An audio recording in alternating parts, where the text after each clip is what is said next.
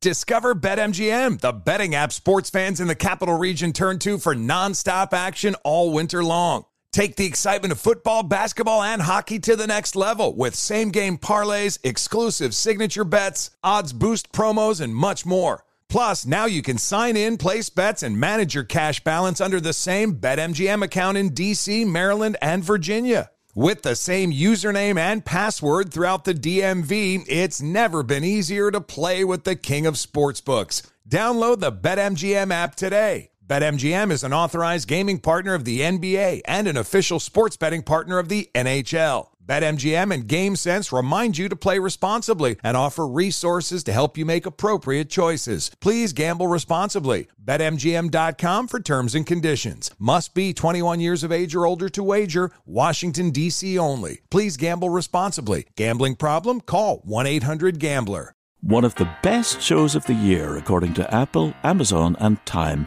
is back for another round. We had a big bear of a man who was called Mal Evans, who was our roadie. And I was coming back on the plane, and he said, "Will you pass the salt and pepper?" And I misheard him. I said, "What? Sergeant Pepper?"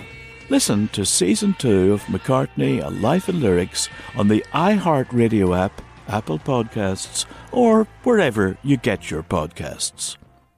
My name is Chris Moody, host of the new podcast, Finding Matt Drudge. I'll be taking you on a journey to find the mysterious media mogul Matt Drudge, founder of The Drudge Report.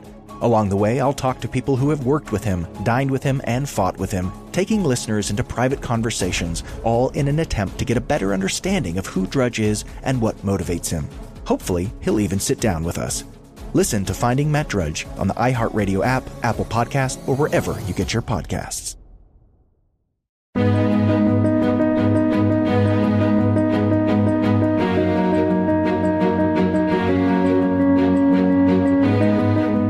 This is Lee Habib, and this is Our American Stories, and we tell stories about everything here on this show. Up next, a story about a famous general of the American Revolution, Mad Anthony Wayne. Here's our own Monty Montgomery with a story. Chances are, if you're from the Midwest, you've probably heard of Mad Anthony Wayne before. Fort Wayne is named after him. Wayne County, where Detroit is located, is too. And there's a bridge bearing his name in Toledo, Ohio.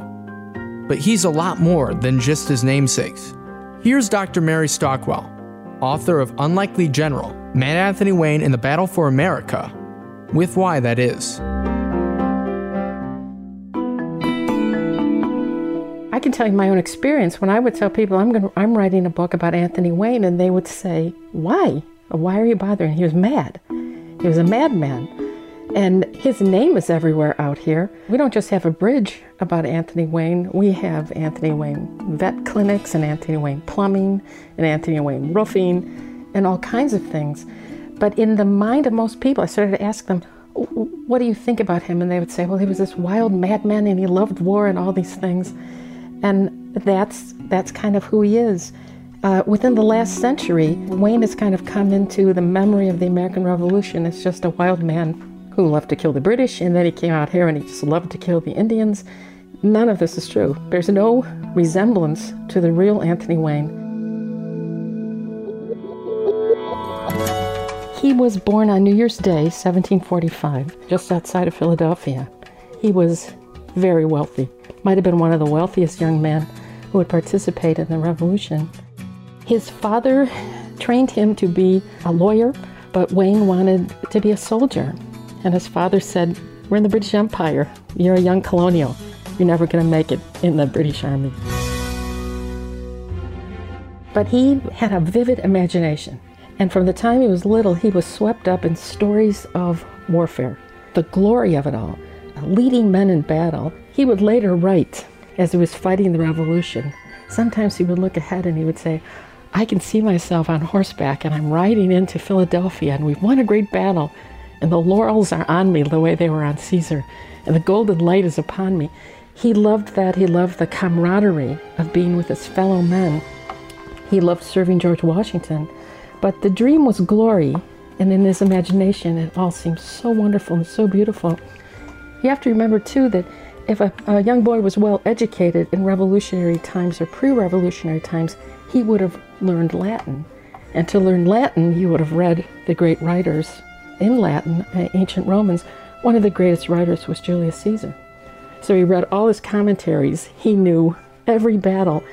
And in his imagination, he ran it almost like a movie. Someday I'll be a part of this glorious enterprise, and to think I'll win fame and fortune. I'll go down in the annals of my nation. But his father got him a job as a surveyor. He said, I think if he can get out in the world and survey land, that will maybe get some of this energy off of him. What happens, though, is the American Revolution starts to get underway, and he joins the revolutionary cause. He becomes a member of the Pennsylvania Assembly, and he's one of the very first people in the country who says, it's time to break away from Great Britain. And he says to anyone who will listen to him, either in the assembly or in all the taverns outside of Philadelphia, he says, we're a de facto republic. We don't have a king. We don't have nobility. We are the people. We should rule ourselves. He was on fire for the revolution, the way Thomas Paine was, the way John Adams was, long before the revolution started. And once the Continental Army starts to form, this childhood dream he had to be a soldier can finally be realized. And he goes off to George Washington's camp on Long Island in 1776. Again, very handsome man, beautifully dressed. His father taught him to always look your part. He knew every battle Julius Caesar ever fought. He bounds into Washington's camp. I am here to serve. I'm here to serve the revolution. I'm here to serve my nation. But he knew nothing really beyond what he had read in his ancient history books. But when Washington met him, he said, well, he's got one thing at least, and that's enthusiasm. It's interesting, the very first thing George Washington gave him to do, he said, well, this man's a gentleman. How about you join us in a fox hunt? But very quickly, Wayne was given one assignment after another, and he becomes really better and better at it. The very first thing he was sent to do, he was sent with the American Army to a place called Three Rivers in Canada. Now, this is June 1776, and in this battle of Three Rivers, the army is completely defeated. Who leads the retreat? Anthony Wayne. He leads the retreat of the army back into New York, and people say about him, he seems to snap to attention immediately once the battle begins. What he remembers, because he writes to his young wife about every battle he's going into, and he tells her, he goes, when I was heading to Three Rivers, the first thing I realized, all that glory and all that wonder of childhood is gone. I could possibly die in this horrible battle. What am I doing this for? But once the battle begins, again, he snapped to attention. So Washington learned very quickly if he needed somebody to help with a retreat, Wayne just naturally could move an army faster, get it out of danger. And we're listening to Dr. Mary Stockwell tell the story of Mad Anthony Wayne, the unlikely general, and giving, well, a little more depth to the story, well, as Paul Harvey liked to say, the rest of the story of this great man. He was, well, a dandy. He looked like a gentleman. But something happened to him in battle, and of course he'd thought about it all of his life. He snaps to attention when the battle begins. That could be as kind of thing as you could ever say about anybody, because some people retrench once the battle begins, or they hide. He snaps to attention when the battle begins. More of Mad Anthony Wayne's story here on Our American Stories.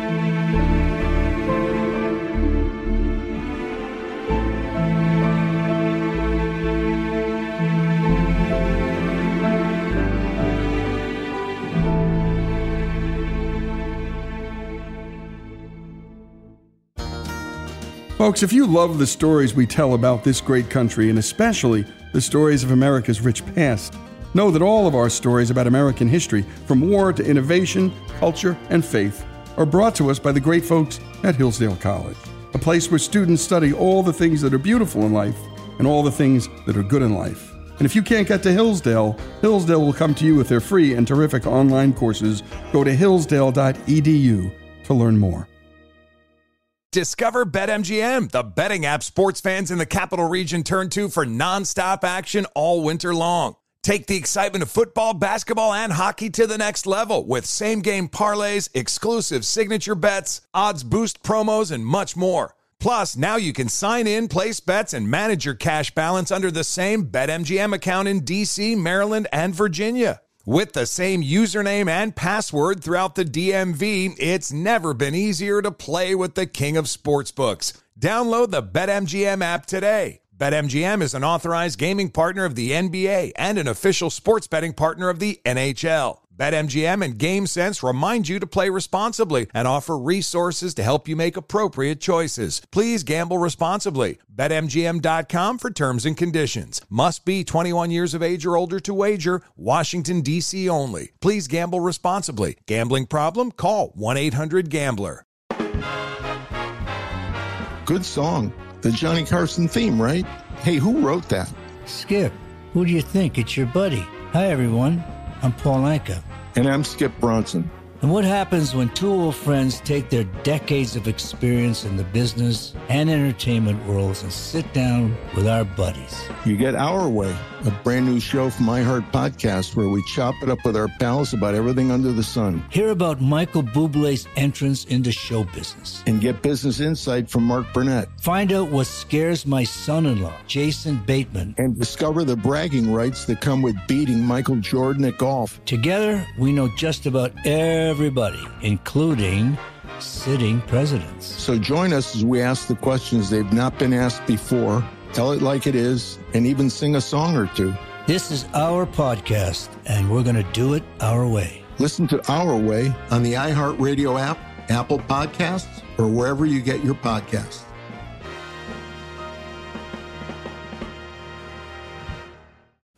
How could the most powerful man in media just vanish from public life? My name is Chris Moody, host of the new podcast, Finding Matt Drudge. I'm a reporter who's covered politics for years, and in this podcast, I'm going to travel far and wide searching for the reclusive Matt Drudge, the founder of the Drudge Report.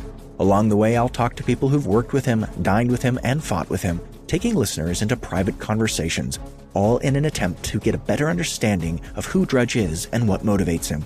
I'll also be chasing down tips from you, the listener, through a special hotline. So if you know where Drudge is right now or have a great Drudge story that might help us better understand the mysterious media mogul, please give us a call at 301-200-2414. Hopefully by the time this show ends, the man who knows Drudge best, Matt Drudge himself, will break his silence and sit down with us. Listen to Finding Matt Drudge on the iHeartRadio app, Apple Podcasts, or wherever you get your podcasts.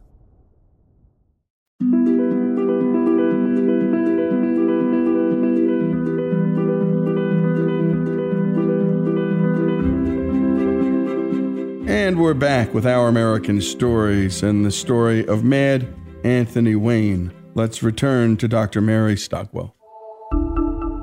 After losing the Battle of Three Rivers, Anthony Wayne would be sent to Fort Ticonderoga and hated every minute of it. He was out of the action, but the action would soon come.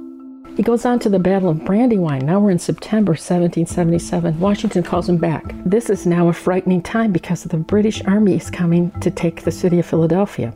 So Washington puts all his men along Brandywine Creek to the west, trying to stop them there. He puts Wayne right up on the bluff, looking over Brandywine Creek, gives him the artillery.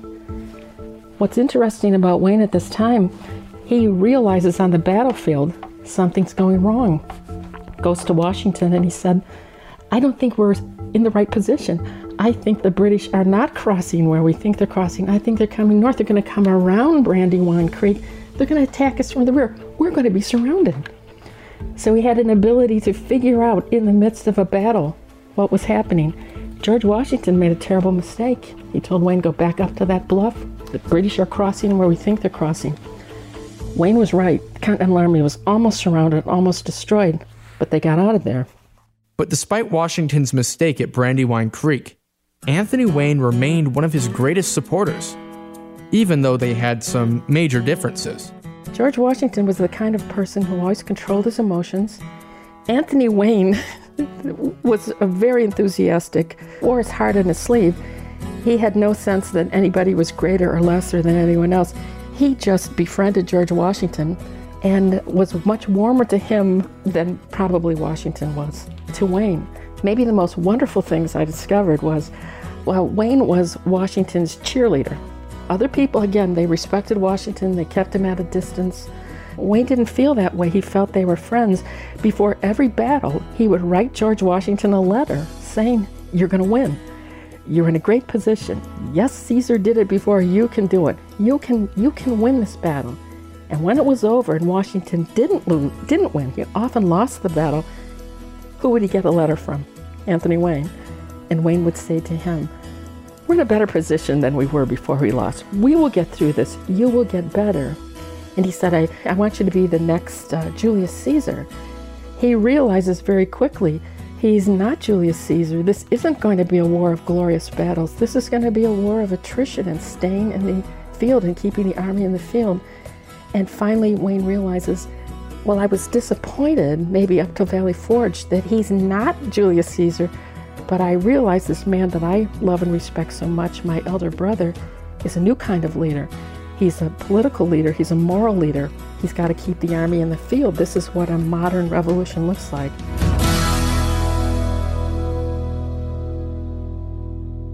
Wayne's support for Washington would pay off, and he would work his way up the ranks in the Continental Army. But the war wasn't all glory for Anthony Wayne, and in fact, it became anything but for him. He's remembered for 3 big mistakes that he made. Washington gives him an assignment. He said, in the middle of the night, I want you to attack the baggage train of the British as they head east into Philadelphia. Just get the baggage train.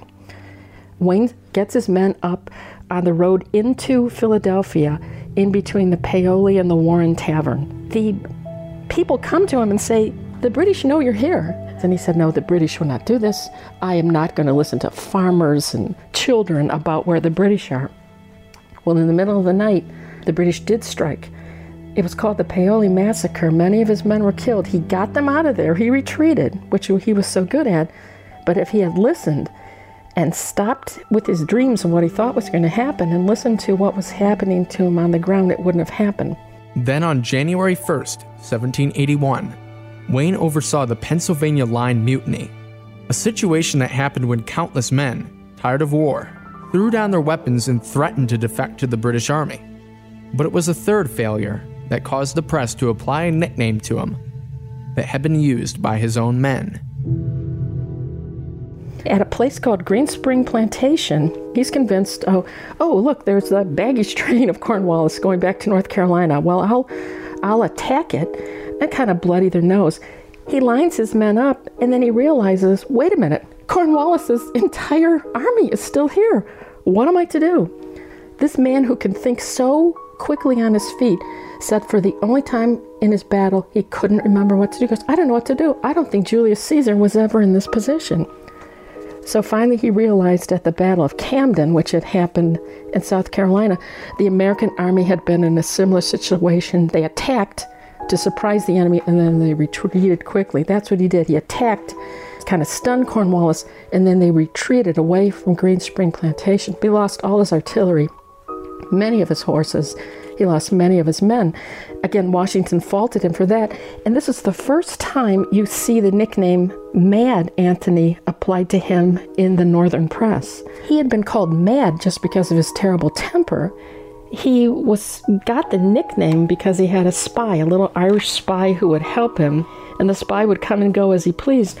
Well, one night, his name was Jemmy the Rover. Anthony Wayne's looking for him. Where is Jemmy? I need information on the British, and Jemmy's gone. When Jemmy comes back to camp that night, they tell him, Anthony Wayne's looking for you, and he's steaming, he's angry. And this is where the word mad comes from. The Irishman said, then he's mad. He's mad. The general is mad. Best that I go off and not confront him. Jemmy was never seen again, even though Wayne told his wife, see if you can find him. That's what the nickname was. But now people say, maybe he's mad, a little bit crazy and reckless on the battlefield. And Wayne would soon start to despair. He goes through an immense transformation in the Revolution. And he gives a record of it in his really beautiful letters. He might start out in 1776, this is all glory, this is all wonderful, this is all fun. But as he watches his men suffer, without clothes, without shoes, without food, without pay, always having to beg the political leaders and the people, the populace, for help, he begins to despair over the cause, the American cause. And it begins to wear on him. He's shot before Yorktown. That wound never heals. He becomes sick, and he goes into depression. And his depression, he calls it, it's the blue damsels who come in the night. How can this be happening to us? How can we be a turning point in world history and the people don't support us? One of the most interesting things I discovered are his writings after Yorktown. When the Battle of Yorktown is won, everyone is gloriously happy. I always think of Trumbull's beautiful painting when everybody's lined up at Yorktown. It's so stunningly beautiful. And that's not what happened. That's not what Wayne remembered. Wayne remembered how the British had to walk with the Hessians on this thing called the surrender. They walked out to the surrender field. You can see it in Yorktown today. Wayne, in the midst of all this jubilation, he never forgot. He looked across the way, and there were the French in their silks and satins. They were gorgeous. And he looked at his own men on the other side of the road, and he said, we're barefoot. Some of my men couldn't even stand here. They couldn't even cover themselves. Their clothes are threadbare. And that set him into despair. How can we be a nation that doesn't understand what's at stake? And he begged Washington, I'm going home. It suddenly dawned on him, wait a minute, I have a little boy and a little girl. I left them as infants, Margaretta and Isaac. I have to get an education for Isaac and a trade. I've got to make a fine lady out of Margaretta. I've got to get her into school and get her married. And he says, I'm going home. I've had it. And Washington says, no, you're going to Georgia. You're going to go fight with Nathaniel Greene. And in a terrible campaign, 1782 to 1783, that is completely forgotten today, Wayne goes south, and he's given a 500-man army, and he's told, you got to bring peace to Georgia and make sure the government works and Georgia remains a state. That's where he really sinks into despair. That's where he writes to his wife, who doesn't even write to him anymore. And he says, I'm satiate of this horrid trade of blood. I don't want to do this anymore. But he somehow secures Georgia. And you've been listening to Dr. Mary Stockwell tell the story of the unlikely general, Mad Anthony Wayne. More of this remarkable story, a soldier's story, a patriot's story, here on Our American Stories.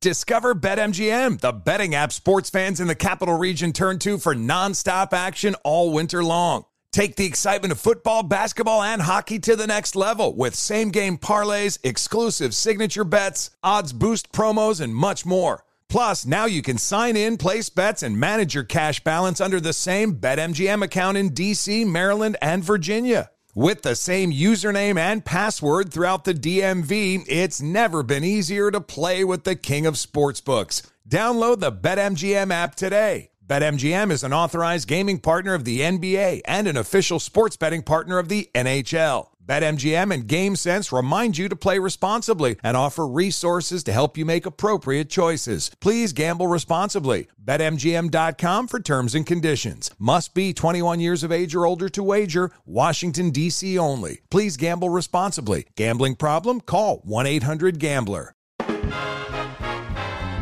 Good song. The Johnny Carson theme, right? Hey, who wrote that? Skip, who do you think? It's your buddy. Hi, everyone. I'm Paul Anka. And I'm Skip Bronson.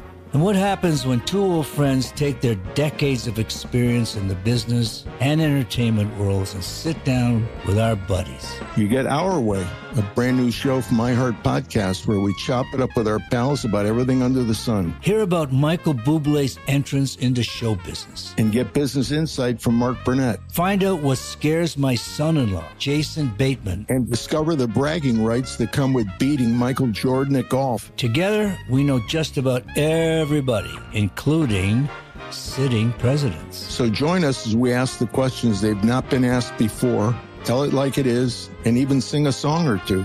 This is our podcast, and we're going to do it our way. Listen to Our Way on the iHeartRadio app, Apple Podcasts, or wherever you get your podcasts.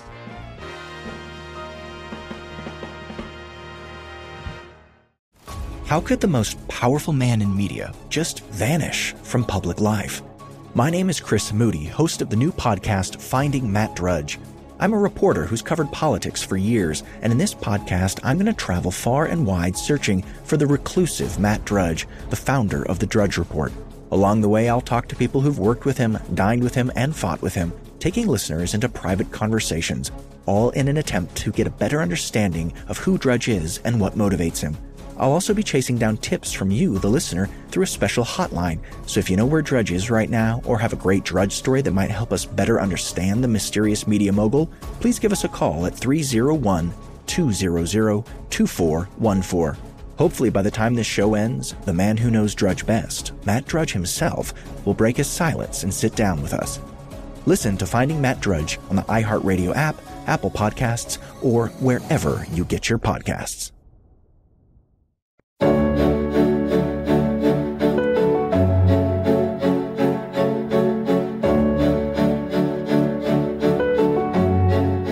And we're back with Our American Stories and the story of Mad Anthony Wayne, brought to us by Mary Stockwell. When we last left off, Wayne had just successfully secured Georgia from the British, and the American Revolution was won. But Wayne could hardly celebrate the victory he'd fought so hard to help secure. Let's continue with the story. After the war, Wayne was at his lowest point. The British were defeated, he had secured Georgia, and his dreams of an independent United States were made reality. But his life was shattered, and so was his marriage. Anthony Wayne was, again, married when he was very young to a girl named Mary, and he called her Polly. He had 2 children very quickly, a little girl, Margareta, a little boy, Isaac. They were only about 4 and 2 when he goes off to Philadelphia. It appeared to be a happy marriage, but as the war goes on and he becomes a famous general, women begin to flock to him. And in the beginning, he has flirtations with women, but as time goes on, he has actual romances with women. He falls madly in love with Nathaniel Greene's wife, Catherine Greene. She was a beauty. She had a temperament like him, kind of witty, sarcastic, loved to dance, but also a tendency to despair. He was so close to Catherine Greene, people would tell Nathaniel Greene, this great general, you better watch it. Your wife and your best friend, something's going on. And he would say, no, they're not crossing the line. But she was the love of his life, absolute love of his life. News of this starts to come back to Mrs. Wayne. And for a while, she kind of pushes it aside. These stories can't be true. But a point finally comes when she realizes, I've lost him. It's the way, say you're a movie star, a rock star, and you go off and you have this adulation, even in the midst of suffering, and you forget your family. The real break for Mrs. Wayne comes at Yorktown. Wayne has come home after so many battles. He says, I'm going to come home. The war is over. I can't do this anymore. And when he goes off to Yorktown, and then he has to go off to Georgia, there's a break there. And she never quite forgives him, and they never quite restore the relationship, but he never stops writing to her. He writes to her like he does to Washington before every battle. He writes to her after every battle. He doesn't ask her about herself. It would have driven me nuts if I was Mrs. Wayne. But he pours out maybe his best writing to this love of his youth. And he tells her about the transformation he's passing through, and that he doesn't like war anymore. He doesn't want glory, and he's losing so much. Wayne also had a hard time settling down after so many years of bloody conflict. After the revolution, he can't go home again. I don't know if you've ever seen the movie The Best Years of Our Lives about men who come back from World War II. But my father was in World War II and he used to say, watch that movie. It's hard to be in this thick of battle and then to come home and do normal things. He tries to come home. He can't settle down. Georgia has given him a plantation outside of Savannah for his services in the war. He goes down there. He's convinced, I'm going to become this great planter. It's a disaster. He ends up in total debt. His depression grows greater and greater and greater. He drinks heavily. He's sick. He has the gout. On most mornings, he can't even stand. He has to wrap his arms and legs in flannel. His body is really suffering. But he tells his wife, I'm really doing this for you and the children. I'm trying to make money. I think he was doing it just because he couldn't give up the struggle after the war was over. He goes so far into debt by about 1791, he almost sells off his family's farm and leaves his family homeless in Pennsylvania. His friends are stunned. They're saying, Wayne, you've lost your mind. Come back to Pennsylvania. Stop this. He finally is facing debtor's prison. He's so afraid he's going to go into debtor's prison. His children, he's lost his relationship with his children. And he decides, if I run for office, I think you get immunity from prison. So in 1791, he runs for the House of Representatives from Georgia.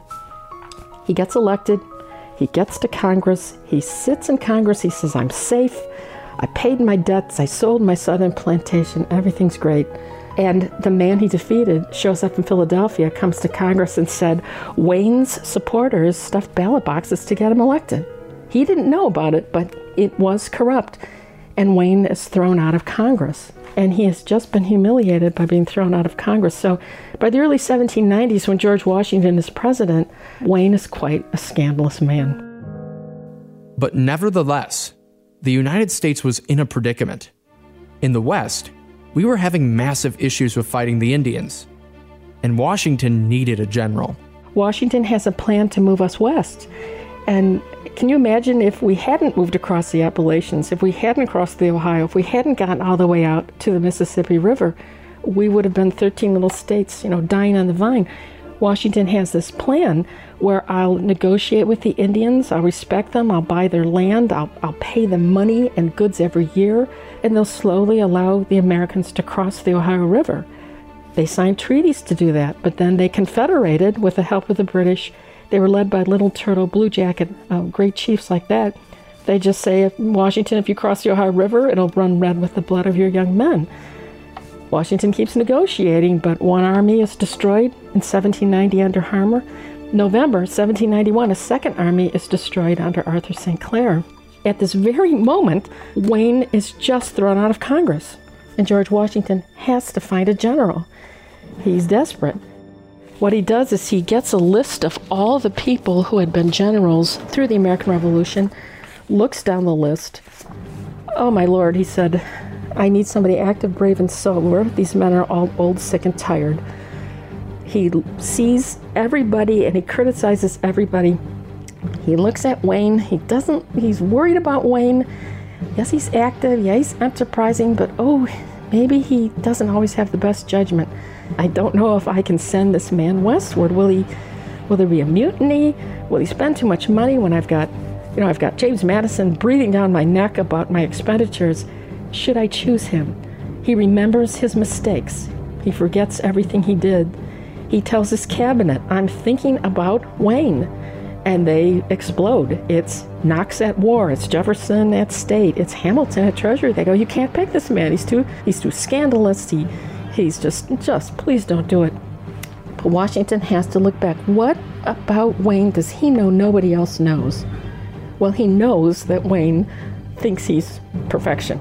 He knows that Wayne is devoted to him. He remembers that if I pick him, he'll fight with me. He'll stay with me. He won't turn on me.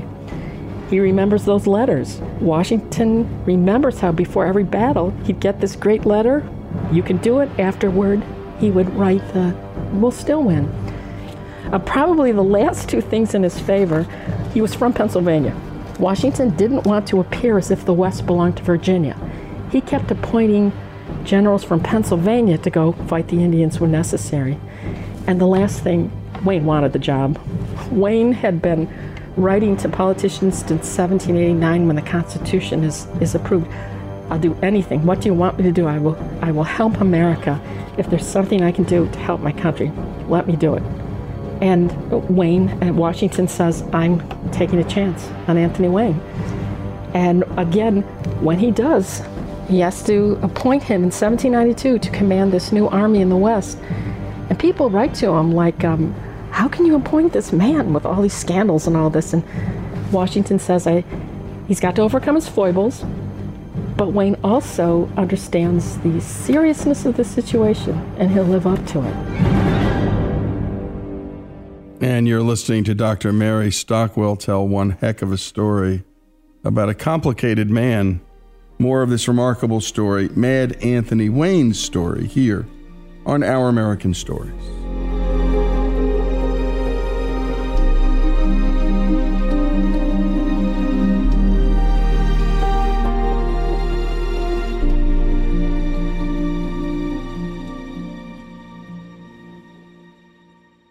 Discover BetMGM, the betting app sports fans in the capital region turn to for nonstop action all winter long. Take the excitement of football, basketball, and hockey to the next level with same-game parlays, exclusive signature bets, odds boost promos, and much more. Plus, now you can sign in, place bets, and manage your cash balance under the same BetMGM account in D.C., Maryland, and Virginia. With the same username and password throughout the DMV, it's never been easier to play with the king of sportsbooks. Download the BetMGM app today. BetMGM is an authorized gaming partner of the NBA and an official sports betting partner of the NHL. BetMGM and GameSense remind you to play responsibly and offer resources to help you make appropriate choices. Please gamble responsibly. BetMGM.com for terms and conditions. Must be 21 years of age or older to wager. Washington, D.C. only. Please gamble responsibly. Gambling problem? Call 1-800-GAMBLER.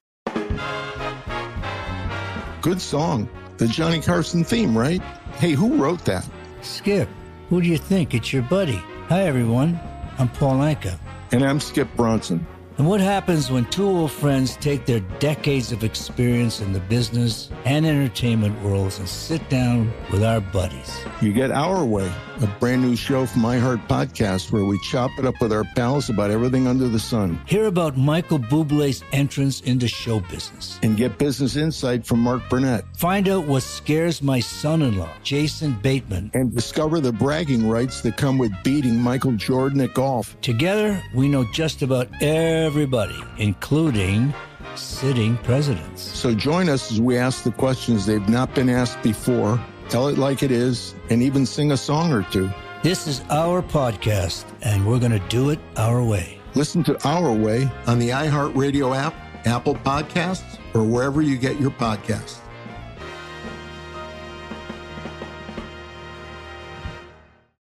How could the most powerful man in media just vanish from public life?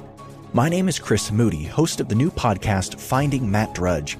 I'm a reporter who's covered politics for years, and in this podcast, I'm going to travel far and wide searching for the reclusive Matt Drudge, the founder of the Drudge Report.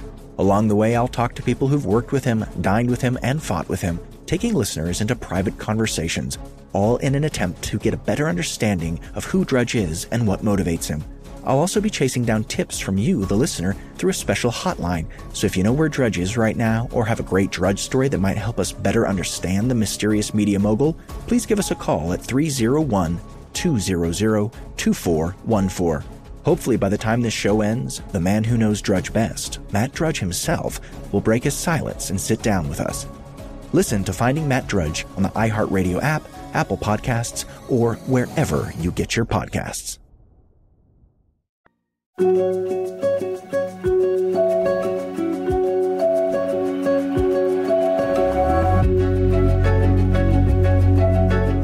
And we're back with Our American Stories and the story of Mad Anthony Wayne. When we last left off, George Washington, Wayne's old boss, had taken a massive bet on him against the advice of his cabinet, and Wayne was sent west to fight the Indians. Let's continue the story.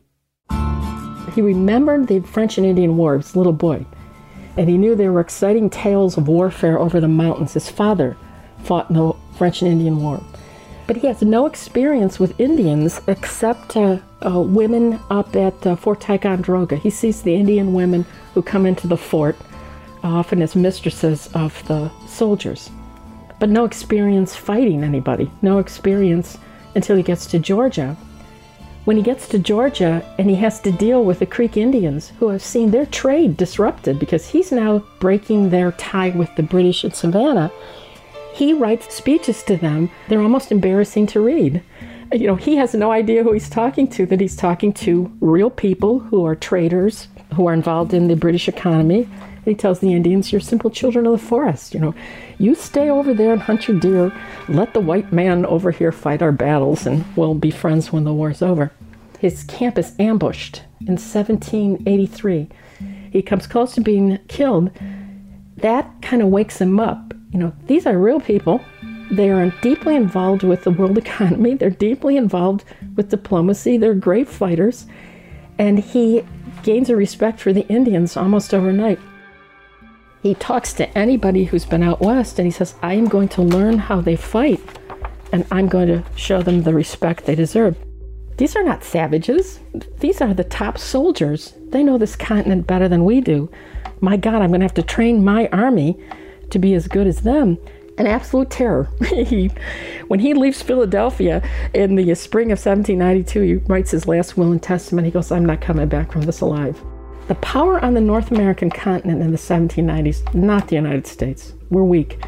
The power, the great Confederation nations out west, the Shawnee, the Delaware, and the British, who were on American soil, arming and supporting them. The British wanted us defeated in the West. So he comes west with immense respect, and he's got to teach his men how to respect the Indians more than anything else. He discovers, I got to find ways to teach them not to be afraid, because my men are terrified.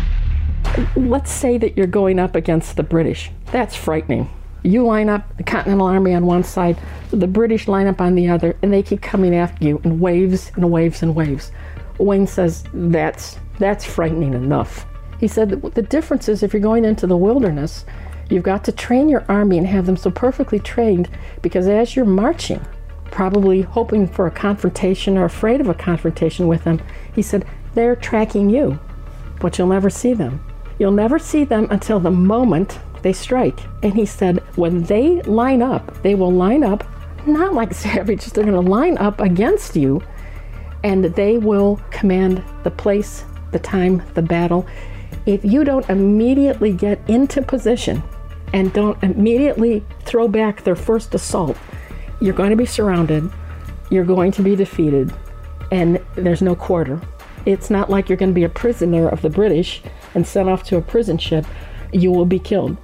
And you will be killed in some horrifying ways. And the hard training would work for Wayne, and luckily so, because negotiations would break down and he would once again be forced to fight. He gets command of the army. There is no army. It's been wiped out in November 1791. And Washington tells him, you're the commander of this new thing. We're going to call it the Legion of the United States. Get out first to Pittsburgh. He'll later be sent to Cincinnati. And then he'll be sent up to a place called Greenville, where he'll build this big fort. They promise him 5,000 men. He never gets more than about 1,000 men. And they said, train the men so perfectly that if we call you into battle, you will defeat them. But don't scare the Indians, because the negotiations are ongoing, so don't appear too aggressive. If we do tell you the negotiations have broken down and you must fight, then you will fight. And Wayne does what he's told. He said, I can train the men to march. I can train them to follow orders. I can train them to shoot. They can't shoot. But he said, the thing that I'm really struggling with, they're so terrified. In the very first Indian attack, he lines his men up and he says, okay, I'm going to go up on the ramparts, check for the Indians, and then I'm going to come back and we'll be ready to fight. Indians aren't there. When he turns around to go back to his men, they've all fled. They've completely fled. They don't want to fight. And he had to do this a few times when he was training his men, when they were so terrified. He said, all right, line everybody up, gets on his horse, goes back and forth in front of his men, this army he's trying to put together. He said, if the battle begins and the riflemen up at the front run, I'm going to order the dragoons behind them to shoot the riflemen. If the dragoons run, then the light infantry behind them shoot the dragoons. If everybody runs, I'm going to turn my own artillery on you guys. What he wanted them to be was more afraid of him than than the enemy. And he also said, if we all run, we all die, because there's no quarter in Indian warfare. After 2 years of training his men, Washington tells Knox to tell Wayne, the negotiations are done. Start taking that 1,000-man army, call up the Kentucky militia, the mounted riflemen, start marching north, go up the Maumee River towards Lake Erie. The British have just built an illegal fort there in 1794. It's south of Detroit. They're arming, they're directing the Indians. You're probably going to meet the Indians and the British and the Canadian militia somewhere between Greenville and what is now the city of Toledo, Ohio. Just start marching. You must defeat them. And when you defeat them, you got to get a treaty. It's a nerve-wracking march, and it's finally August the 19th. No Indians have attacked them. And they begin the final march on the morning of August the 20th. The night before this, there's been a terrible rainstorm, and all the drums have lost their ability to pound. They're all loosened in the rain. And Wayne is like, I've trained you guys for 2 years to march to my orders and to line up in battle in a line against the Indians based on these. He calls this young lieutenant who has been, he's taken a liking to, and he puts a green sash around him. And he says, if the battle comes tomorrow, you have to ride back and forth through the lines with my orders. And that young man with the green sash is William Henry Harrison. The shots ring out against Wayne's men. Wayne's men run in terror. And suddenly, within 5 minutes, Wayne has them in perfect order. Everybody lines up in these two huge parallel lines against the Indians. They're fighting over trees that were downed. The battle goes on for about maybe an hour. Indians attack on the right, they attack on the left, they come up the center. The eyewitnesses of the Indians who were in the battle are amazing. They go, he didn't fold. They held their line. And they said, suddenly we heard Wayne's trumpets. We hear his trumpets on the left, the right, the center. He's coming after us. He's surrounding us. And they flee the field. They run back about 3 or 4 miles to this illegal British fort. And then they close the gates in the faces of these Indians. And they said, we don't know you. And we didn't have anything to do with this battle. And then the Indians have to flee with their families back to wherever they've come. We now call it the Battle of Fallen Timbers. Wayne called it the Battle of the Rapids. He said, I remember when we got up to the rapids of the river, bang, the Indian line was formed against us. It was classic Brandywine, classic Germantown. They were lined up to fight us, and we were ready. We didn't fold. My men, he was stunned. He never recovered from this victory. He goes, I think I won a victory. It was, again, this is the battle that has all the monuments out here, but nobody knows who Wayne was or what he was fighting about. He's fighting to allow Americans to settle north of the Ohio. It takes a year for the Indians to finally come in and write a treaty. They come in a year later, they write the Treaty of Greenville, and they say, all right, America, you can settle north of the Ohio. We'll move back towards the lakes. We will ally with each other. We'll trade with each other. And the British also signed Jay's Treaty, and they say, we leave. We leave. We're going back to Canada. It's, in the end, a great victory. What Wayne has really won is about maybe 10 years of peace, 1795 to 1805, to allow Americas to grow westward and become stronger and really win the country from the Appalachians to the Mississippi, win it for real. That's the military side of things. That's the battle that Anthony Wayne wins, but he almost never, for the few remaining months of his life, could hardly believe that he actually trained an army, that they stood and fight, and they won and defeated this powerful enemy. And great work on that, Monty, and a special thanks to Dr. Mary Stockwell, author of Unlikely General Mad Anthony Wayne and the Battle for America. The story of Mad Anthony Wayne here on Our American Stories. Hey everyone, this is Jodie Sweetin from the podcast How Rude, Tanneritos. I've been needing a quick getaway with my family, and the 2024 Hyundai Santa Fe is the perfect vehicle to take us there. It has standard third-row seating, so I'm able to pack my entire family, plus pets, in the car, while also having enough room for our camping essentials. Available H-Track all-wheel drive will get us through any dirt trails, and available dual wireless charging pads will ensure we never have to worry about getting stuck with a dead phone in the middle of nowhere. Visit HyundaiUSA.com or call 562-314-4603 for more details. Hyundai, there's joy in every journey. 2024 Santa Fe, available early 2024. With the Lucky Land Slots, you can get lucky just about anywhere. This is your captain speaking. We've got clear runway and the weather's fine, but we're just going to circle up here a while and get lucky. No, nothing like that. It's just these cash prizes add up quick. So I suggest you sit back, keep your tray table upright, and start getting lucky. Play for free at LuckyLandSlots.com. Are you feeling lucky? No purchase necessary. Void where prohibited by law. 18+ terms and conditions apply. See website for details. Pulling up to Mickey D's just for drinks? Oh yeah, that's me. Nothing extra, just perfection and a straw. Coming in hot for the coldest cups on the block. Because there are drinks. Then there are drinks from McDonald's.